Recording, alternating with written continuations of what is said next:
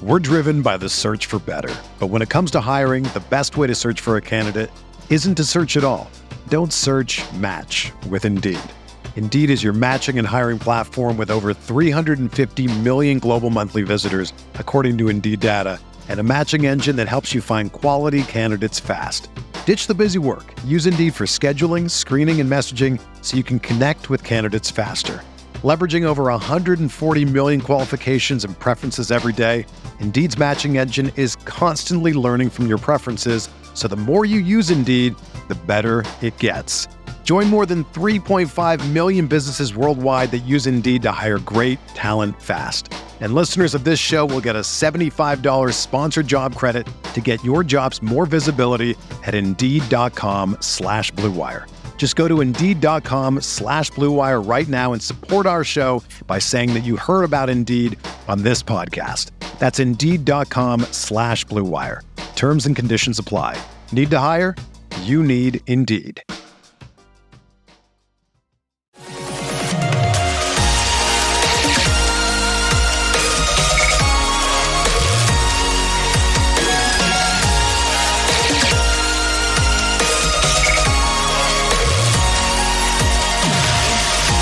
And away we go, episode 714 of the Al Galdi podcast. It is Wednesday, December 6th, 2023, and we have yet another instance of a Washington, D.C. sports team getting done dirty via a draft lottery. So we have the 2023 MLB winter meetings going on. They're taking place in Nashville, Tennessee, started on Sunday or ending on Wednesday. One of the things that we now have at the MLB winter meetings is the MLB draft lottery. The Nationals at the 2022 MLB winter meetings got the number 2 overall pick in the 2023 MLB draft via the draft lottery. But the Nats, because they are what is called a payer club, meaning that they give revenue-sharing dollars as opposed to receive revenue-sharing dollars, were not eligible for this year's draft lottery. However, the Nats ping-pong balls remained in the draft lottery so as to not disrupt the process. I read to you from Baseball America editor-in-chief J.J. Cooper in a piece that came out on Tuesday evening. Quote, MLB had looked at removing the Nationals' ping pong ball combinations from the draw, but discovered that it would reshape the odds. So instead, the Nationals' 100 combinations remained with the provision that if any of them were selected, it would result in a null draw. That's exactly what happened with the first drawing. 3, 9, 11, 13 was a Nationals combination. A null drawing was called. End quote. So the Nats on Tuesday actually won the draft lottery for the 2024 MLB draft, but because they were not allowed to participate in the lottery, they did not win the lottery. The Cleveland Guardians won the draft lottery, despite having had just a 2% chance of winning the lottery. And all of this is reminiscent of what happened with our Wizards in the NBA draft lottery this past May 16th. NBA insider Ben Golliver of the Washington Post, he on May 16th had the following on what was then known as Twitter. Quote, the San Antonio Spurs won the NBA draft lottery and the right to select Victor Wembanyama with the ping pong ball combo 14-5-8-2. After the first 3 numbers were picked, the Washington Wizards had 6 of the possible 11 remaining numbers and barely missed. End quote. Yes, the Wizards fell 1 number shy of winning the Victor Wembanyama sweepstakes. Draft lotteries, not our friends, as Washington, D.C. sports fans. Hello and welcome to this Wednesday installment of the Al Galdi podcast. Well, a good friend of this podcast is Commanders analyst Mark Bullock of Bullock's Film Room, which you can find at markbullock.substack.com. And coming up next segment, an in-depth conversation with Mark on a number of major Commanders items right now. We know the state of the Commanders season. It basically is over with still 4 games left for the team in this regular season. We know the state of Ron Rivera as Commanders head coach. He basically is fired with still 4 games left for his team in this regular season. And so Mark and I are going to discuss some things that actually matter with our football team right now. We will talk about whether the Commanders' next football operations regime should be open to, perhaps even looking to, trade key players like receiver Terry McLaurin and interior defensive lineman Jonathan Allen and Daron Payne. Should those guys be viewed as building blocks or as trade chips? Mark and I will talk about how quarterback Sam Howell played in the 45-15 loss to the Miami Dolphins at FedEx Field this past Sunday afternoon. Mark and I will talk about Terry McLaurin in that game having no receptions on a mere 3 targets. Prepare to hear the best breakdown that you will hear of what went on with Terry in that game and why. Mark and I will talk about the truth about the Commanders' offensive line. Is it as bad as it has been made out to be? High-level, sober, X's and O's, Commanders analysis from the great Mark Bullock is coming up next segment. I then will react to a certain something that was out there on Tuesday morning. NFL insider Josina Anderson of CBS Sports, she on Tuesday morning via a post on X said that the Chicago Bears are expected to have interest in Commanders assistant head coach / offensive coordinator Eric Bieniemy for a potential / likely Bears head coaching vacancy. Is EB finally going to get his NFL head coaching job? And also on the show, I'll talk Virginia basketball. The Cavaliers routed North Carolina Central 77-47 at John Paul Jones Arena in Charlottesville, Virginia on Tuesday night. You can hit me up on X at Al Galdi. You can email me, the Al Galdi podcast at yahoo.com. Some Sam Howell feedback. Email from Kyle Goins, writes Kyle. As rough as Sam's last few games have been, I'm not all that discouraged from him. We have seen some flashes of greatness from him. Everyone harps on the sack record and now the interceptions. These are very important stats to be sure, but let's remember who holds the NFL record for most interceptions thrown by a rookie quarterback. In fact, looking at the stats, Sam's 2023 season doesn't look all that dissimilar from the Sheriff's first season. I'm not saying that Sam is the second coming of Peyton Manning, but I'm not giving up hope yet. I'd love to hear your thoughts on this. Thank you for the email, Kyle. Yes, Peyton Manning in his 1998 rookie regular season threw 28 interceptions for the Indianapolis Colts. I'd be careful about comparing stats from Sam Howell in 2023 to Peyton Manning 25 years ago for a lot of reasons. Principal among them, how different passing offense in the NFL is now as compared to then. But to Kyle's point, I do still believe that we with Sam this season have had more things to like than to not like. And when it comes to Sam's stats for this season, you gotta factor in how often he's dropping back. Sam for this regular season is number 1 in the NFL in dropbacks by miles. 597 dropbacks per Pro Football Focus. The next highest total is 502, which is for Kansas City Chiefs quarterback Patrick Mahomes. So think about that. Sam, number 1 at 597. Patrick, number 2 at 502. Even when you factor in that the Commanders have played 13 games this regular season, that still is some discrepancy. Sam, number 1 at 597. Patrick, number 2 at 502. And so when we see these high sack and high interception totals for Sam Howell, the frequency with which he's dropping back has got to be taken into account. Just like when we see how many passing yards that Sam has, the frequency with which he's dropping back has to be taken into account. I am not a fan of throwing a parade over Sam's passing yardage total. Sam for this regular season is number 2 in the NFL in passing yards, 3,466, but he's also number 1 in pass attempts, 509. And so Sam, per Pro Football Reference, actually ranks just 23rd among all NFL quarterbacks in yards per pass attempt, 6.81. The number of pass attempts matters. But this also matters with the sacks and the interceptions. Sam has taken a lot of sacks, no doubt. He, for this regular season, has taken an NFL worst 58 sacks. But he, per Pro Football Reference, has the 6th worst sack percentage among all qualified NFL quarterbacks. Not the worst, 10.2. Sam, for this regular season, has thrown an NFL worst 14 interceptions. But he, per Pro Football Reference, has the 5th worst interception percentage among all qualified NFL quarterbacks, not the worst, 2.8. People need to stop harping on the counting stats with Sam Howell and focus more on the rate stats with Sam. The rate stats matter much more. Email from Dr. Sabah, the world's biggest fan of former Washington quarterback and current Atlanta Falcons quarterback Taylor Heinicke, a.k.a. Tay-Tay.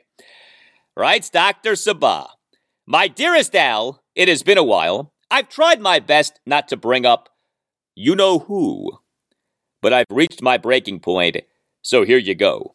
I just finished listening to your podcast for Tuesday, episode 713, and it inspired me to write you this.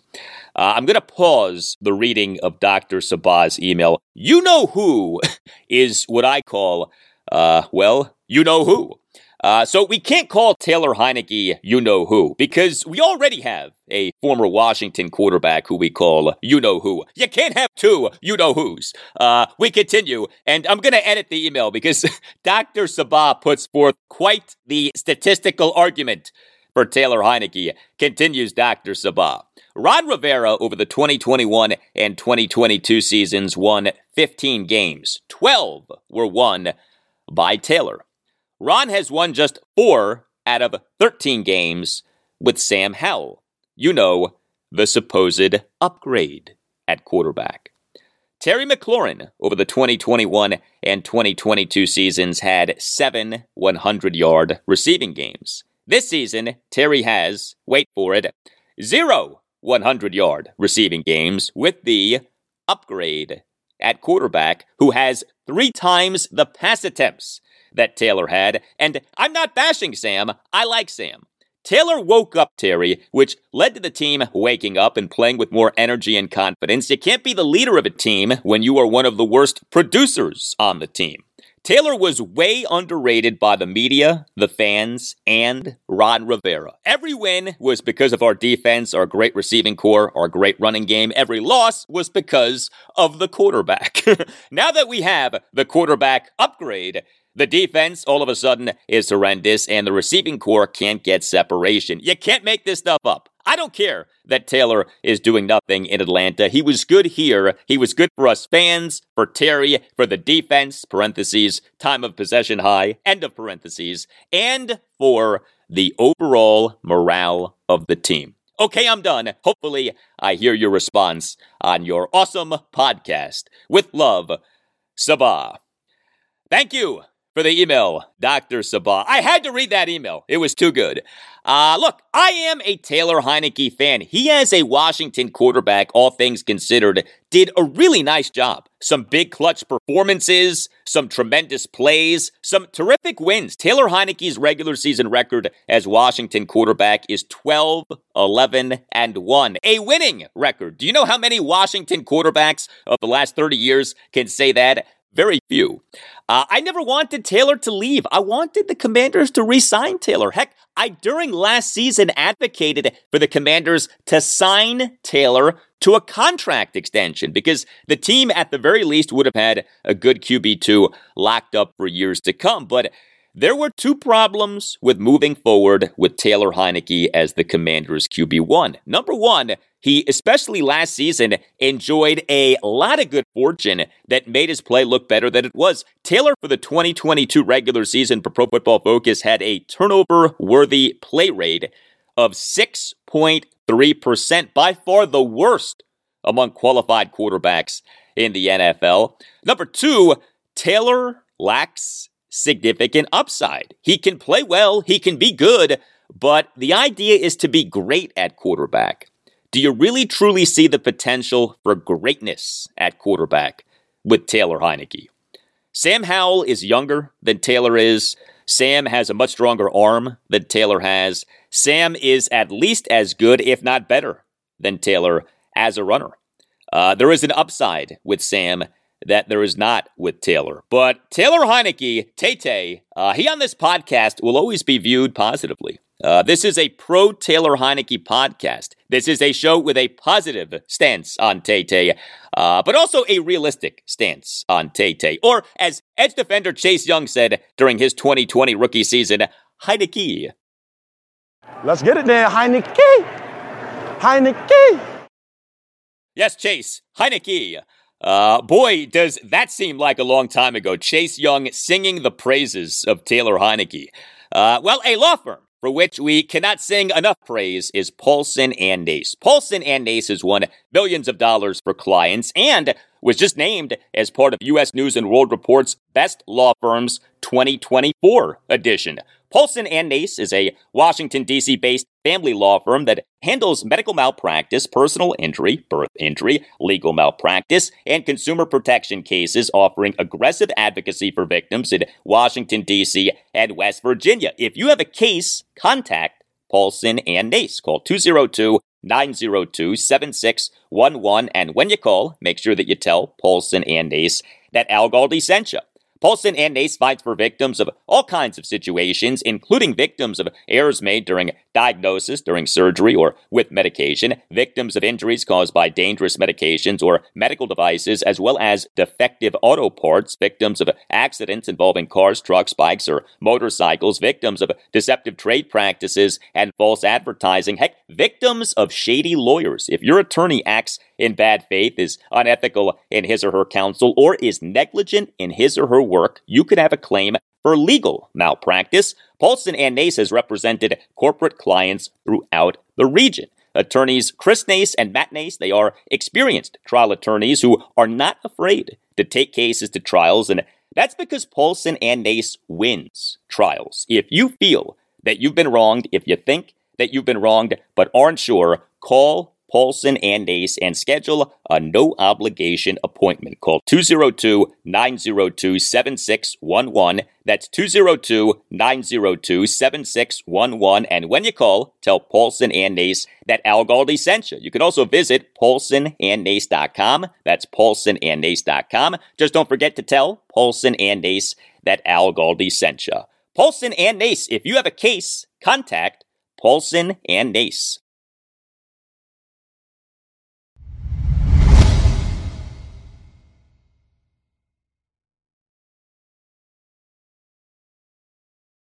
Well, the latest DVOA rankings for the 2023 NFL regular season came out on Tuesday. DVOA, as many of you know, stands for Defense Adjusted Value Over Average. It is the best measure of offense, defense, and special teams in the NFL because DVOA factors in context, i.e. down, distance, score, time left in the game, quality of opposing defense, etc. Well, the Commanders for this regular season now are dead last in the NFL in total defense for DVOA. Took a while to get there. The Denver Broncos over weeks 1 through 5 of this season were so bad on defense that the Broncos had like a stranglehold on being dead last in the NFL in total defense for DVOA. But yeah, the Commanders have rallied to overtake the Broncos, and this is all about pass defense. The Commanders per DVOA actually are number 12 in the NFL in run defense, but are number 32 in the NFL, as in dead last in the NFL in pass defense. The Commanders' offense for this season certainly has been far from perfect, but it is the defense that has wrecked this Commanders season. The team would be a very viable potential playoff team if the defense was anything close to what it was supposed to be. We welcome Commanders analyst Mark Bullock back to the podcast. Mark, this Commanders season, is joining me on the podcast on an every other week basis. He is exceptional at talking Commanders from an X's and O's standpoint. He also is a Commanders fan, but he does tremendous Commanders film breakdowns. You can read Mark's work on his Substack, Bullock's Film Room, which you can find at markbullock.substack.com. He puts up multiple posts per week. Make yourself a smarter Commanders fan. markbullock.substack.com. He has written for The Athletic and for The Washington Post. And you can follow Mark on X at Mark Bullock NFL. Mark, we all knew that this Commanders season could be bad, but losing the last two games by a combined score of 90-25, the team for this regular season now being just 2-9 since the 2-0 start, and now having an NFL worst point differential of minus 134. Are you surprised by how bad this Commanders season has gotten? Yeah, well, I think we all kind of went into the season expecting the defense to be significantly better than it was or has been.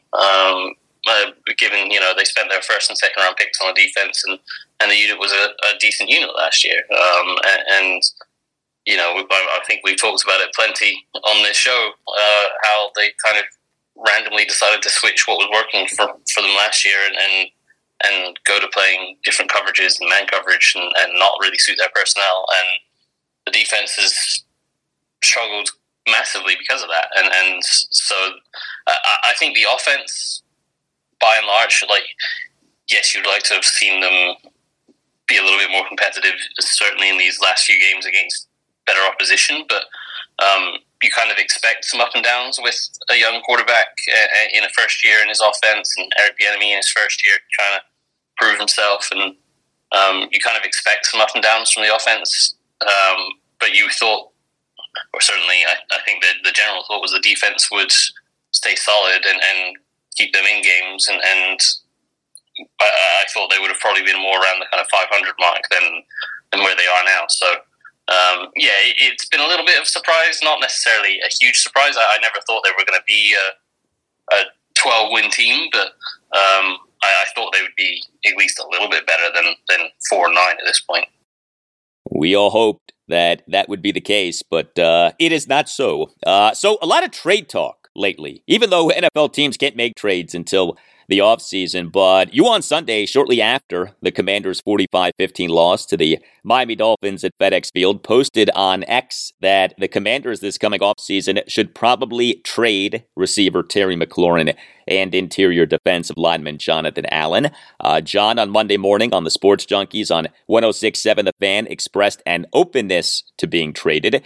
And I, on Tuesday's show, episode 713, said that the team's next head of football operations should be open to trading every player on the team, including Terry, John, and interior defensive lineman Daron Payne. When it comes to whoever is running Commanders football operations after this season, how aggressive should that person be regarding trading guys like Terry, John, and Daron? Should the person be open to trading those guys?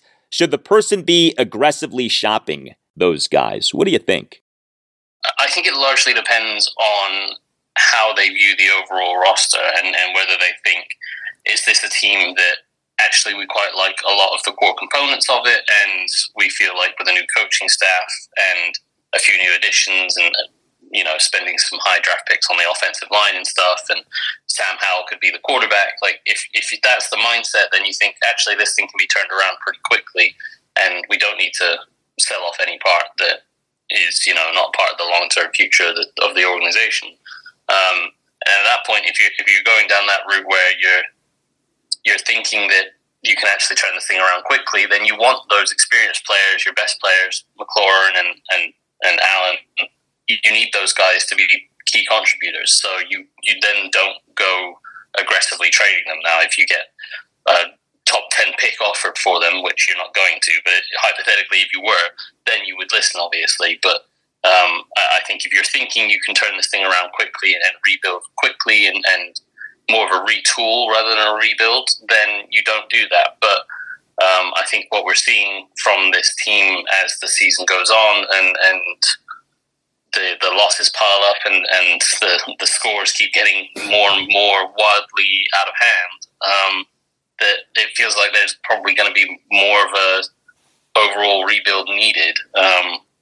At which point, if you're looking at something, and a rebuild doesn't have to take the 3 to 5 years that Rivera said when he first came here. We've seen plenty of teams that can turn things around in 2 years. But that requires sort of clearing out the older and the bigger contracts, and it requires going a lot younger and finding a quarterback, and maybe that's how, maybe that's not. But if you're going to go down the path of like they have a top 5 pick, then maybe you're thinking, well, we're that close to getting our own quarterback, Sam Howell we like, but there's a chance of getting an elite guy, and maybe we go make that move. And if we're going to go make that move, then you're thinking for the future. And at that point, you're thinking, well, Terry McLaurin's going to be 29 at the start of next season.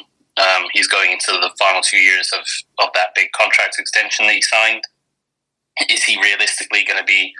Are we going to be competing in that 2 years that he's got left in his contract? And if we're not, are we going to be signing him to an extension after that when he's 31, 32? I think that's kind of unlikely. So at that point, you then turn around and go, well, maybe we can get something back for him, get maybe a second-round pick or something like that for him, and use that asset to either maybe help you go up and get the quarterback that you want, or help you build the offensive line or another weapon around him. So, and the same goes for a guy like Jonathan Allen, or basically anyone that's over kind of the age of 27, 28-ish, and on a contract that would be somewhat expensive and in 2 years' time is kind of not on the right side of 30, then I think you'd be a little bit more aggressive doing that. But it largely depends on the new general manager and how they feel about the current talent on the roster. Determining trade value in the NFL is tricky. That said, who on the Commanders has the most trade value right now?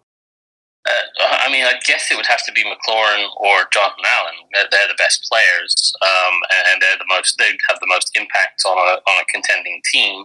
But obviously, they're also, as we just talked about, approaching 30 on big contracts. So you'd have to take that into consideration. Maybe Deron Payne, who's a few years younger.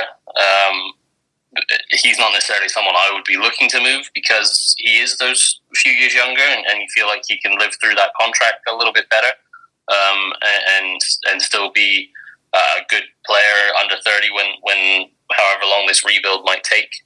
So I wouldn't necessarily be looking to move him, but maybe that would be a better value move in terms of getting the most back in return. Otherwise, you're looking at maybe, I don't know, maybe I would have said Cam Curl, but obviously he's not under contract. Maybe Jahan Dotson or Sam Cosmi, but that's kind of clutching at straws. I don't think you're getting too much back for them. So I think overall you're looking at probably McLaurin or Allen. Here's a hypothetical for you. Sam Howell plays well over the Commanders' final 4 games this regular season, but the team still winds up with a top 4 pick in the 2024 NFL Draft, in which the team's new head of football operations wants to take a quarterback. The person likes Sam, but doesn't see him as a true QB1. Under that scenario, might Sam Howell have significant trade value this offseason? I certainly think he'd have some trade value. I think he's proven this year that he can play in the league. I think the question is, with perhaps a slightly different offensive structure that helps him a little bit more, whether he can take the lessons that he's learned from this year and with a structure that helps him a little bit more, be more consistently productive and cut down on the negative stuff like the sacks and the interceptions the last few weeks and stuff like that. And be a consistent starting quarterback, or whether he's going to be one of those kind of Ryan Fitzpatrick, Taylor Heineke types that is a high-end backup.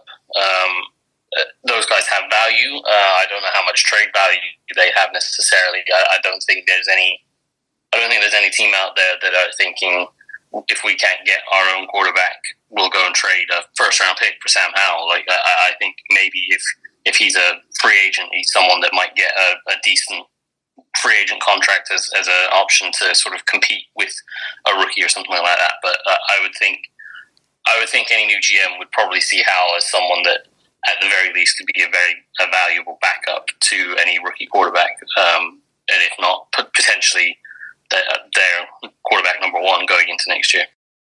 Yeah, the Commanders and Sam Howell, at the very least, have a capable QB2. The question is he a viable QB1? I did not think that he had a very good game in the loss to the Dolphins, but he did make some nice off-schedule completions and some nice third down completions, and he was impactful as a runner, 4 carries for 21 yards and 2 touchdowns, and he, for the game, was the Commanders' highest-graded offensive player per Pro Football Focus, overall grade of 71.5 PFF grades on a scale of 0 to 100. You on your Substack on Monday came out with an interesting piece, headline, quote, Dolphins showed template for slowing down Howell, Commanders offense, end quote.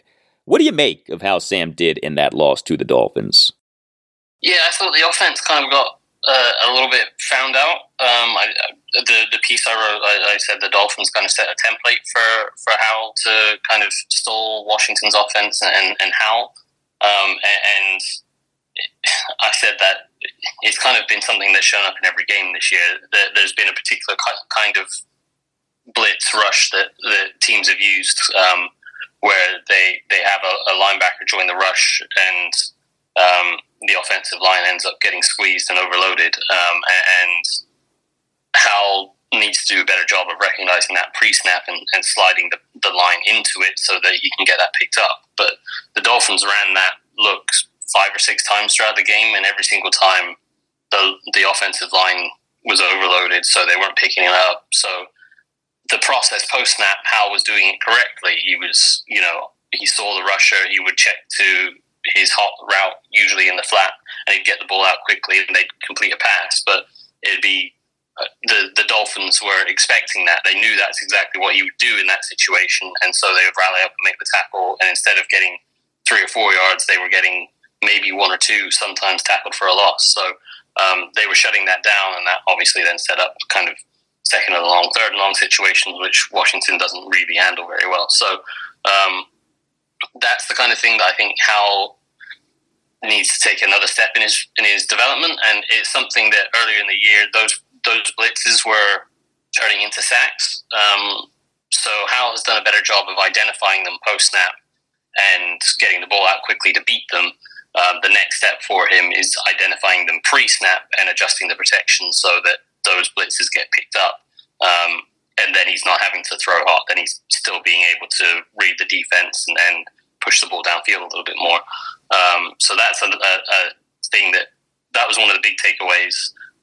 But because the Dolphins were able to kind of stall Washington's offense by showing that look over and over and getting pressure over and over, Washington wasn't really able to get into the core of their offense, their quick game stuff, their intermediate passing game, the typical West Coast concepts, and that meant that the only real production on offense came from Howell's ability to go off script, and that was where we saw those plays where he was able to scramble around, buy some time, find Curtis Samuel running down the field off script, and Antonio Gibson running down the field off script, and things like that, and even the touchdown, the second touchdown where he just ran for it himself. So obviously there is still a player in there that can make plays and do the stuff off script. You would just like to see them have another plan of attack when they can't seem to sort out that blitz look pre-snap. You'd like to see maybe Eric Bieniemy come up with some more creative solutions and present the defense with some different looks that actually we have to worry about this look rather than we're just going to use that same blitz over and over again because we know they can't handle it. Much more with Mark Bullock in moments. I'm going to next ask him about Terry McLaurin in that loss to the Dolphins, having no receptions on just 3 targets. What the heck happened? Well, what always happens with Nova Fireplace and Stove is it doing excellent work for customers. If you are in need of fireplace, stove, or chimney work and you live in Northern Virginia, get with Nova Fireplace and Stove. Nova Fireplace and Stove is outstanding. It handles gas fireplace sales, service, and installation, handles gas, electric, and wood stoves, and handles chimney cleaning and repair. If you live in Northern Virginia, stay warm and upgrade the feel and value of your home with Nova Fireplace and Stove. Call Nova Fireplace and Stove at 571-513-3803. Mention that Al Galdi sent you and receive $1,000 off select in-stock gas inserts and $1,000 off select in-stock wood inserts. Offer good while supplies last, but this is a tremendous deal. Nova Fireplace and Stove, it has been around for more than 20 years. It is run by big Commanders fans, my guys Daniel and Stuart, and it has outstanding professionals. Whatever the work that you need done requires, Nova Fireplace and Stove has master gas fitter, master electrician, Class A contractor, licensed chimney inspector, and because of this, Nova Fireplace and Stove can complete your project without the need for any subcontractors, and Nova Fireplace and Stove can pull all of the necessary county permits for the work that is being done. Additionally, Nova Fireplace and Stove can perform fireplace and chimney safety inspections. See for yourself the work that Nova Fireplace and Stove can do. It has a showroom in Woodbridge, Virginia, and has a terrific website, NovaFireplaceandStove.com, and take advantage of this great deal for listeners of the Al Galdi podcast. Call Nova Fireplace and Stove at 571-513-3803. Mention that Al Galdi sent you and receive $1,000 off select in-stock gas inserts and $1,000 off select in-stock wood inserts. Join the Nova Fireplace and Stove family and experience the fireplace service and care that you deserve. Call 571-513-3803. That's 571-513-3803. And make sure that you mention that Al Galdi sent you. More now with Commanders analyst Mark Bullock of Bullock's Film Room, which you can find at markbullock.substack.com. Terry McLaurin. He and the loss to the Dolphins, having no receptions on just 3 targets, was disturbing in so many ways. You on your Substack on Tuesday morning came out with a piece headline, quote, "Who's to blame for Terry McLaurin receiving no catches against the Dolphins," end quote. Yeah, we've all been wondering that. Who is to blame? Yeah, so it was an interesting one because I came out of the game thinking, like everyone else, that you can't have your best receiver only getting 3 targets and no catches and not getting the ball when you're losing in the way that you do.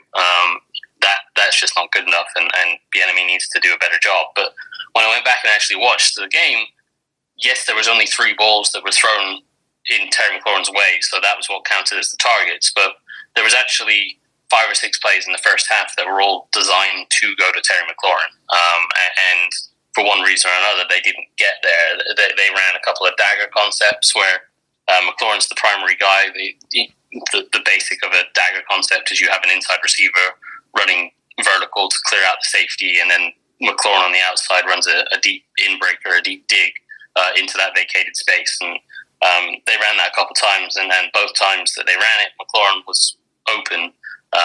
The first time, Howell kind of made an odd read and was late to get there, and then by the time he got there, there was a guy in the throwing window. If he had done a better job of anticipating it and reading it, the throw was there in the initial window, and then he ended up getting sacked because he was late to it. And then on the second time they had that dagger concept, McLaurin ran such a good route that the corner fell over trying to cover him, and he was wide open, but they had pressure from Andrew Wiley off the right side and Tyler Larson inside, and Howell was having to try to squeeze in between them, and then ended up getting hit and tried to throw it away, and that was the play. McLaurin actually broke up what probably should have been an interception. So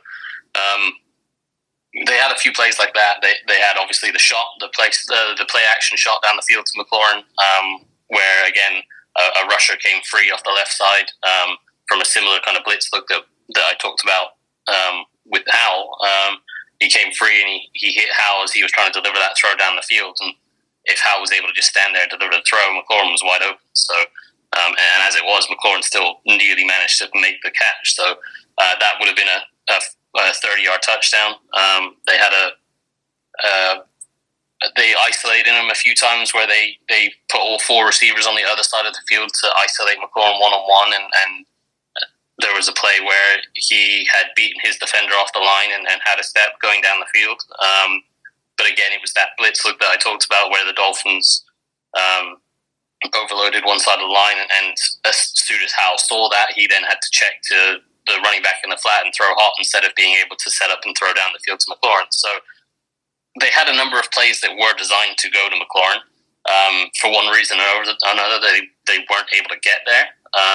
So it's not like it was just they completely abandoned the idea of getting the ball to McLaurin. They actually had quite a few plays that I think were designed for him. They just didn't get there due to pressure, or sometimes Howe not necessarily reading it correctly, but mainly due to pressure, really.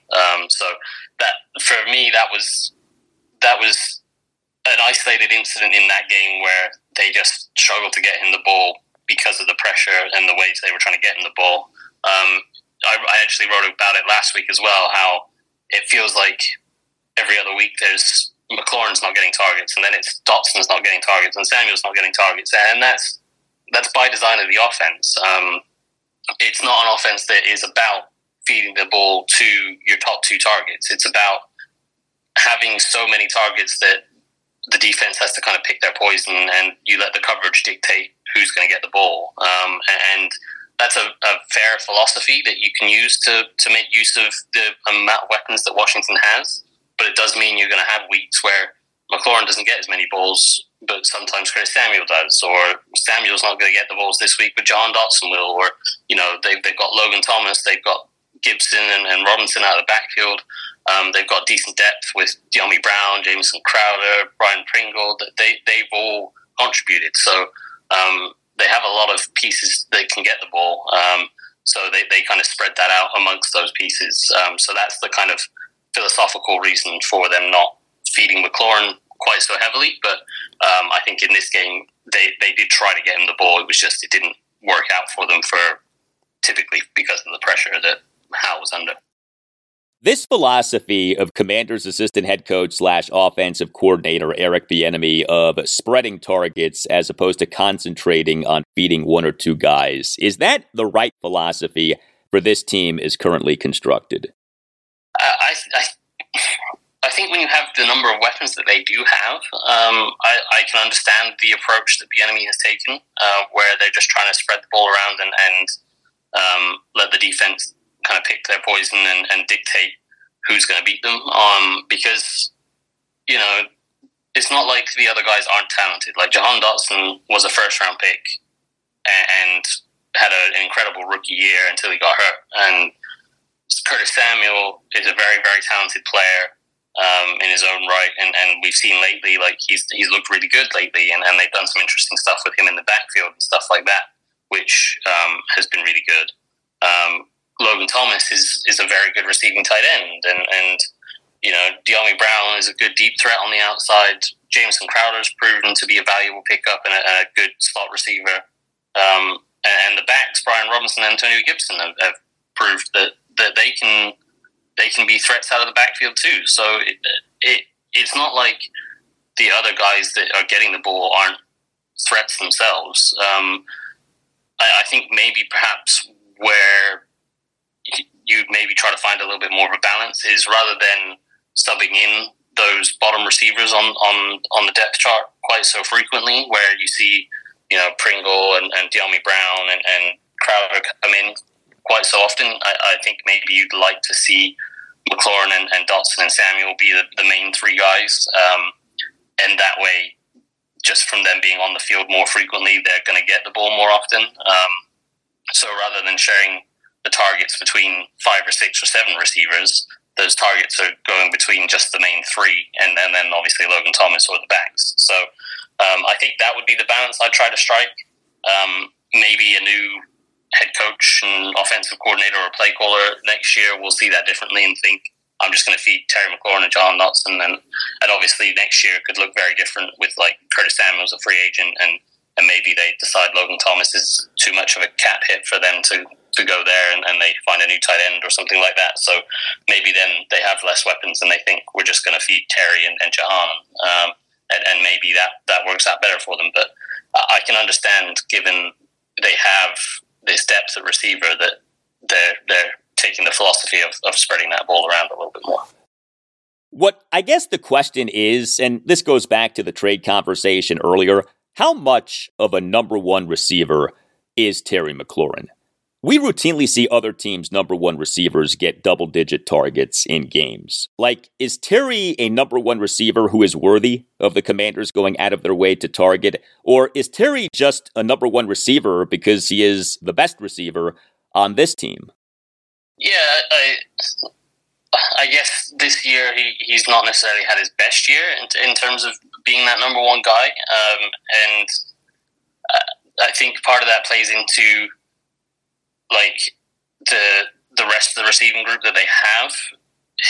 When you have guys like Jahan Dotson and Curtis Samuel, they're shiftier guys. They suit being able to play inside a little bit more, and so it's hard to move him around inside and get him the ball. And obviously, you could force feed him the ball. You could put him in those positions, but then to do that, you're taking away from what Curtis Samuel and Jahan Dotson do so well. So I think they've gone for trying to find more of a balance than just going for saying he's our number one guy, we're just going to force him the ball. And saying that, like last week, in that piece I wrote last week about the philosophy of this offense, when you look at the target share, like Terry McLaurin is still getting the most targets in the offense, and he still does have the most catches. Like before this game, I think he had like 100. I think he had 97 targets. And when you compare that to say the Eagles, where AJ Brown is obviously one of the best receivers in the league, and they're force feeding him the ball, AJ Brown has something like 104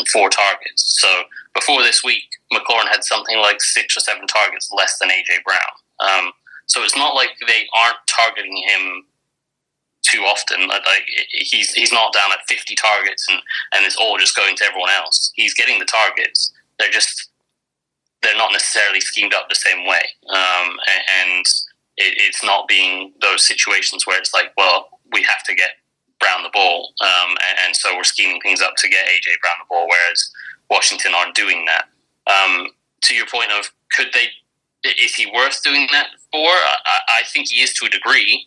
I think if you don't have the depth at receiver that they currently have, then yes, you definitely would be looking to do that. But I think I understand, given they have Jahan Dotson, who they like, they have Curtis Samuel, Logan Thomas, all those receivers and backs and tight ends.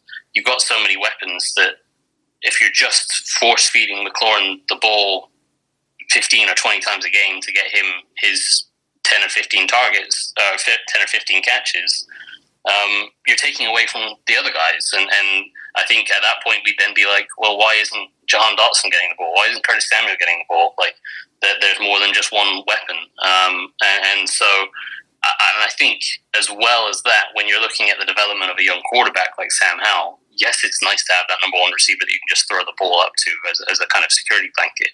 And they have done that a few times this season. But I think when you're looking at his development long term, you would much rather have him reading out a defense and understanding where the correct place to go with the ball is than have him going, okay, I'm in trouble, just default to throwing it up to Terry McLaurin. Because, maybe 5 times out of 10 that does work, that you can just throw it up to McLaurin and he goes up and makes a play. But maybe it's 8 or 9 times out of 10 where if you're making the right read, you're getting the ball out to the right guy, then you're having a better overall product. And obviously the product this year hasn't been great, but I think in terms of the development of how long term, I can understand that approach probably better than just making him lock onto his number one guy and force feeding him. One more for you. Something that continues to come up with the Commanders' offense is the offensive line, as in, it is terrible. And yet, the advanced stats say otherwise. For example, the Commanders for this regular season through Week 12 were number 15 in the NFL in ESPN's pass block win rate, which is based on player tracking data from the NFL's next-gen stats. So this isn't based on some computer science major trying to watch the All-22. So, this is based on player tracking data. We have talked at length about the sacks and how so many of them have been on Sam Howell, although he has gotten better in that regard. But the truth about this Commanders' offensive line matters. What is that truth? Is it the problem that people make it out to be? I fall somewhere in the middle. I started the season by defending the offensive line by saying that in general they have been good enough for Howell to play efficiently and get the ball out on time. And that, for the most part, still rings true when they're running the kind of quick game and intermediate stuff. When they're trying to push the ball downfield a little bit more, then they do have a few more issues there. But generally speaking, they are decent enough to give Howell the time to get the ball out on time to his first or second read and be really efficient.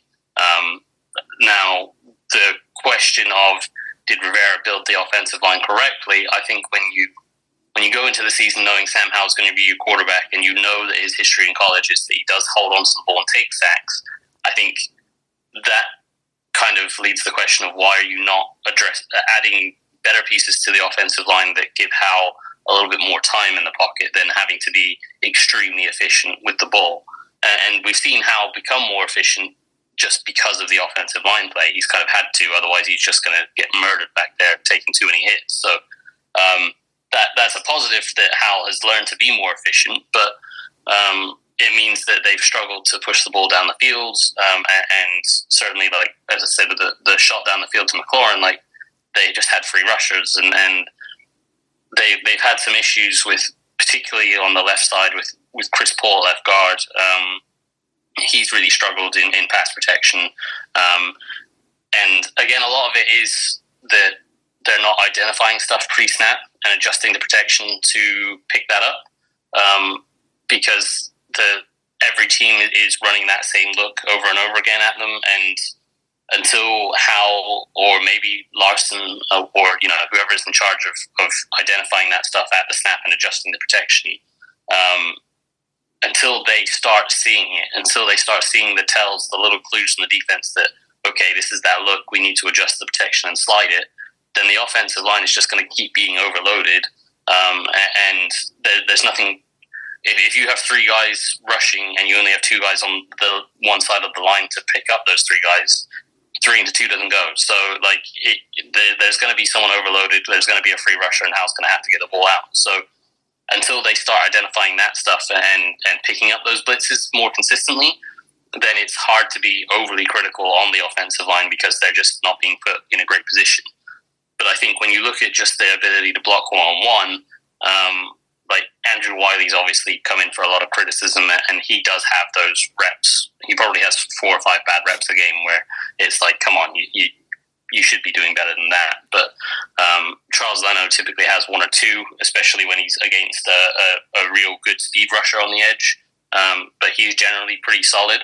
And Sam Cosmi, I've been going back for an article for him later this week. I've been going back and watching his play at right guard this season, and actually he's been doing a really nice job. So the main problems have been at center and left guard, and obviously they had the season starting with Nick Gates at center and Sadiq Charles at left guard, and Gates got benched and then Charles got injured, and Chris Paul has really struggled at left guard at picking up stunts and stuff, and that's why most of those blitzes and stuff is going off that left side because Paul's struggling with them, and Larson hasn't done a good enough job really of helping out. So those are their main problem issues. So the line does need to do better, but I think, as I say, in general, they've been decent enough to give the quarterback time to get the ball out efficiently. But when you have a young quarterback with a tendency to hold on to the ball and take sacks, you would probably look back at the offseason and think maybe they should have invested more in that line in ensuring that Howell doesn't have to be super efficient for the offense to be able to work. That pre-snap recognition point is key. We don't know with certainty how many of Commanders' protection calls are on Sam Howell versus how many are on center Tyler Larson, but we do know that Nick Gates got benched as the starting center in favor of Larson due to protection calls. And so, as some of the pressures being allowed are on pre-snap recognition, as you pointed out, is that on Sam Howell or Tyler Larson? Because that answer obviously matters in assessing the offensive line. Commanders analyst Mark Bullock of Bullock's Film Room, which you can find at markbullock.substack.com. Mark, my friend, thank you, and we'll talk soon. Of course, thank you. All right. By the way, off Mark talking about left guard Chris Paul having struggled, Paul, for the loss to the Dolphins, was the lowest graded Commanders offensive player per Pro Football Focus, overall grade of 32.9. 4 games left for the Commanders in this regular season. The final 2 games are home games, so home to the San Francisco 49ers on New Year's Eve afternoon at 1, and home to the Dallas Cowboys on Sunday, January 7th The Game Time app is offering outstanding deals on tickets to these games, for which you could also get parking. This Commanders season, yes, it is rough, but it can be of benefit to you via a great deal on tickets to a Commanders game. Tickets perhaps for you or for someone who you care about as we are in the midst of the holiday season. And know that the best deals for tickets to Commanders games are from the Game Time app. Download the Game Time app, create an account, and use the promo code ALGALDI for $20 off your first purchase. When it comes to buying tickets for sports, music, comedy, and theater, the way to go is with the Game Time app.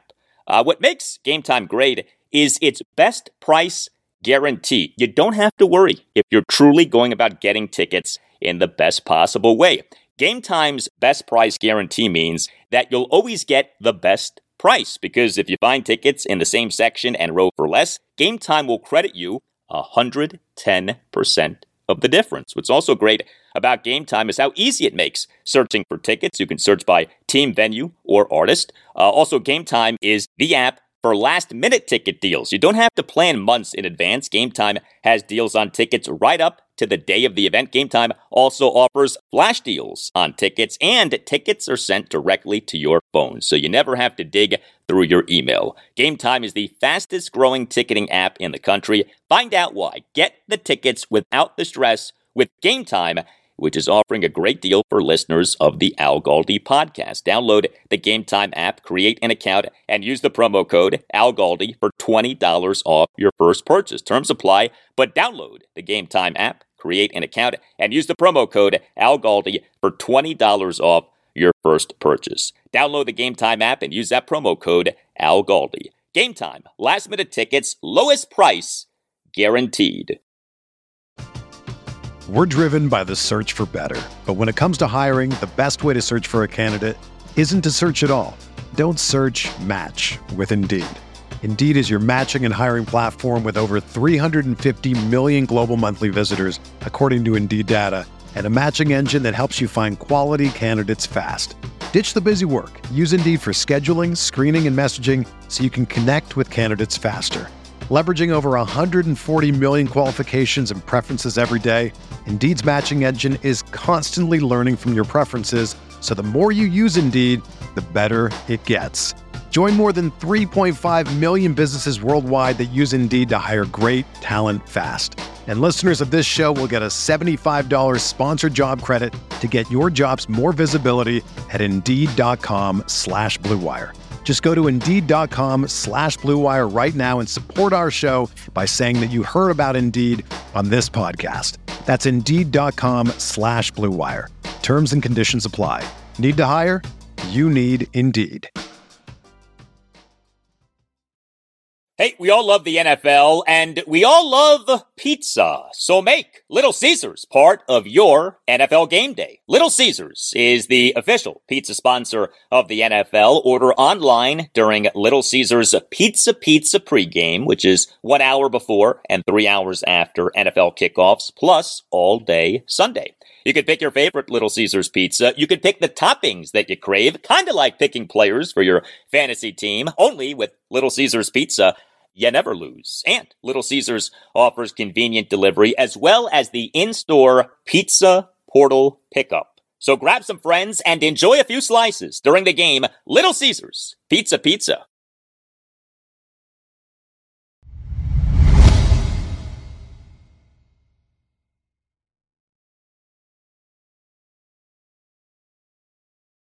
Hey, thank you to all of you who have given this podcast a 5-star rating and who have written nice reviews of the podcast. You on Apple Podcasts and on Spotify can rate the podcast. 5-star ratings are very much appreciated. And you on Apple Podcasts can write a review saying that you like the podcast. The review does not have to be long, can be just a sentence or two, but the ratings and the reviews help us out a lot. So thank you very much for doing them. Let's get into what NFL insider Josina Anderson of CBS Sports had in a post on X on Tuesday morning.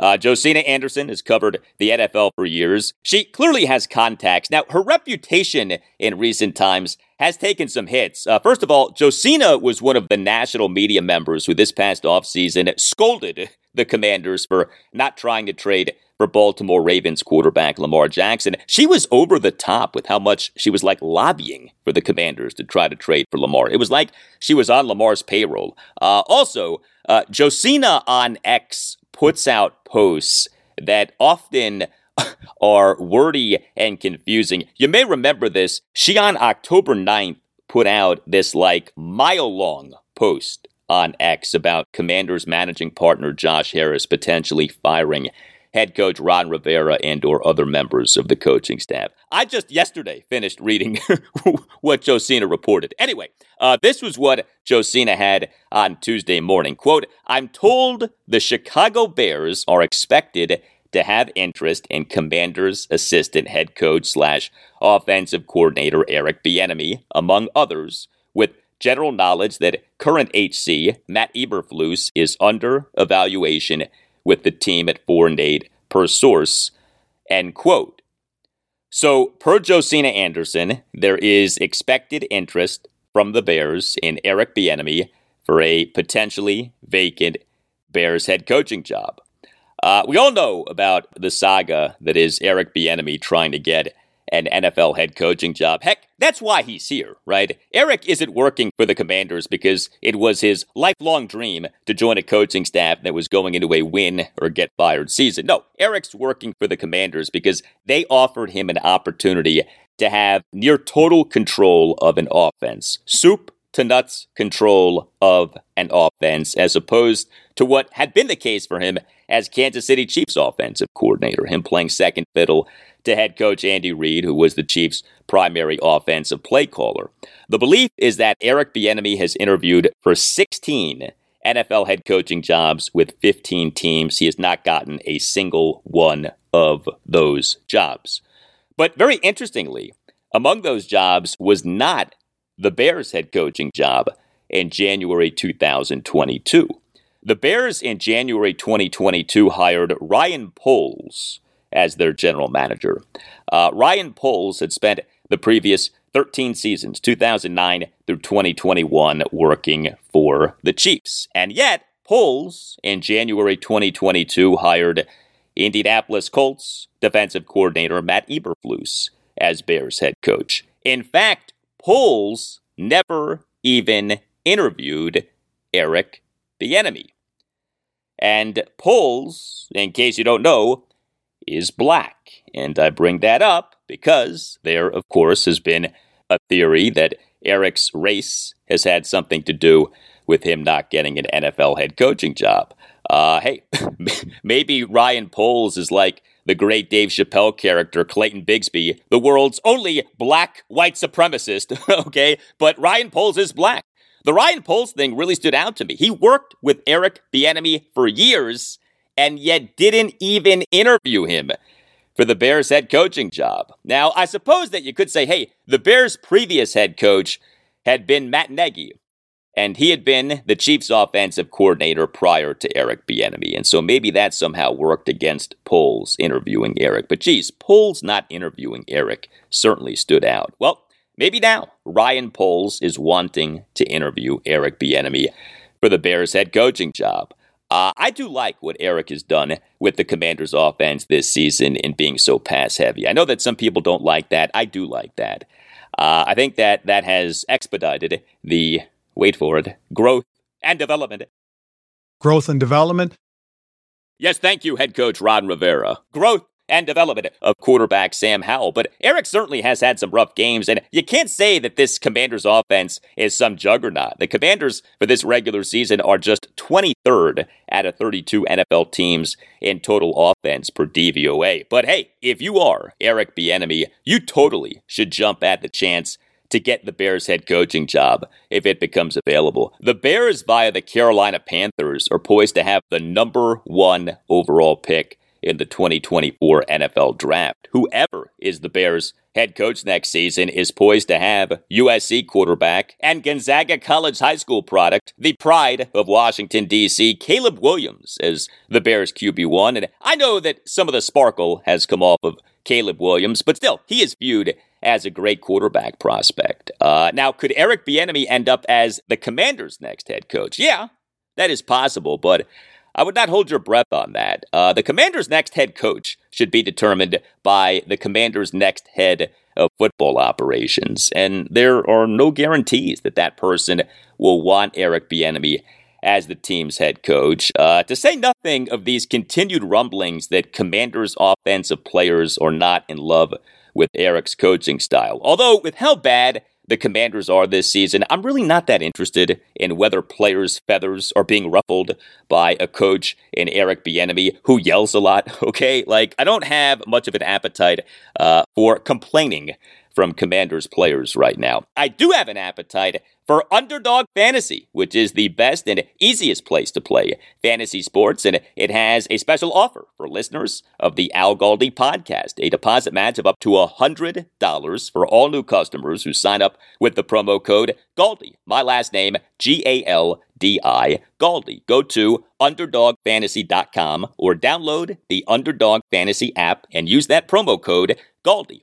Underdog Fantasy offers fantasy football, fantasy basketball, fantasy hockey. Underdog Fantasy offers daily contests and season-long fantasy. In fact, Underdog Fantasy offers season-long fantasy with a zero-stress scenario of no waivers, no trades, even no lineup setting. We all know that playing fantasy sports can be really time-consuming. Well, Underdog Fantasy removes the time consumption, but keeps the fun and the potential to win money and take advantage of the free money. If you sign up now with the promo code Galdi, my last name, Galdi, Galdi, Underdog Fantasy will double your first deposit with up to $100 in bonus cash when you make your first deposit of at least $10. So, in other words, if you deposit $100, you get $100 for free.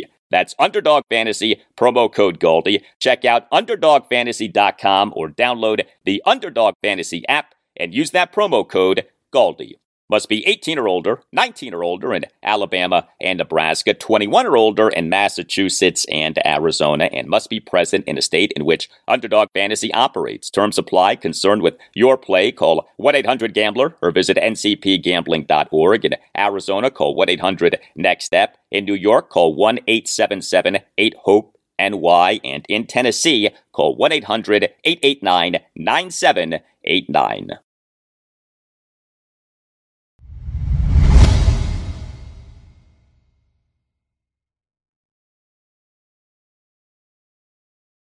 Well, Virginia, for the latest Associated Press Top 25 Men's College Basketball poll, which came out on Monday, is number one among others receiving votes. James Madison, by the way, was up 4 spots to number 18, but the Cavaliers on Tuesday night improved to 8-1 overall this season, a 77-47 blowout of North Carolina Central at John Paul Jones Arena in Charlottesville, Virginia. This game was exactly what you wanted it to be if you're a UVA fan. The Cavs never trailed. They won the first half 41-17. They, for the game, had 24 assists versus just 5 turnovers. Another good game for 6'4" Isaac McNeely. He, for a second consecutive game, went 6 of 8 on threes. He, in 25 minutes, 57 seconds as a starter, scored 22 points. And he had a game-best plus-minus rating of plus 29. McNeely went 2 of 3 on twos. The Wahoos save for one game this season, the 65-41 loss to Wisconsin in Fort Myers, Florida on November 20th. It looked good.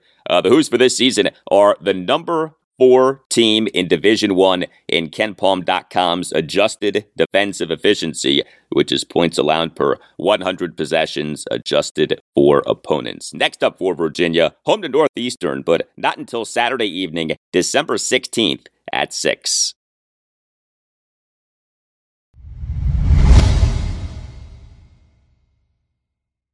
And that will do it for you and me for now. Keep the feedback coming. You can hit me up on X at Al Galdi. You can email me, the Al Galdi podcast at yahoo.com. Thursday show, episode 715, will provide you with more on the Commanders. Also, I'll talk Wizards and Maryland basketball. The Wizards are home to the Philadelphia 76ers Wednesday night at 7. Maryland is home to Penn State Wednesday night at 7. Have a great rest of your Wednesday, and they'll talk to you on Thursday. Let's get it then, Heineke. Heineke. It's happening daily. We're being conned by the institutions we used to trust. The mainstream media is distracting us with meaningless headlines instead of focusing on the harsh realities facing American families. Time is short before something big happens, and that's why so many folks are preparing. They're becoming self-reliant by investing in emergency food storage from My Patriot Supply. Go to MyPatriotSupply.com and secure 4-week emergency food kits for each member of your family. Each kit contains tasty breakfasts, lunches, and dinners, averaging over 2,000 calories per day. Save $50 on each 4-week food kit you purchase. Plus, get free shipping on Ready Hour 4-week emergency food kits. You're not ready if it's not Ready Hour foods. At My Patriot Supply, you can also get solar power generators, water filtration units, heirloom seeds, and survival gear. Order by 3 p.m. and your unmarked boxes ship the same day. Shop MyPatriotSupply.com today. MyPatriotSupply.com.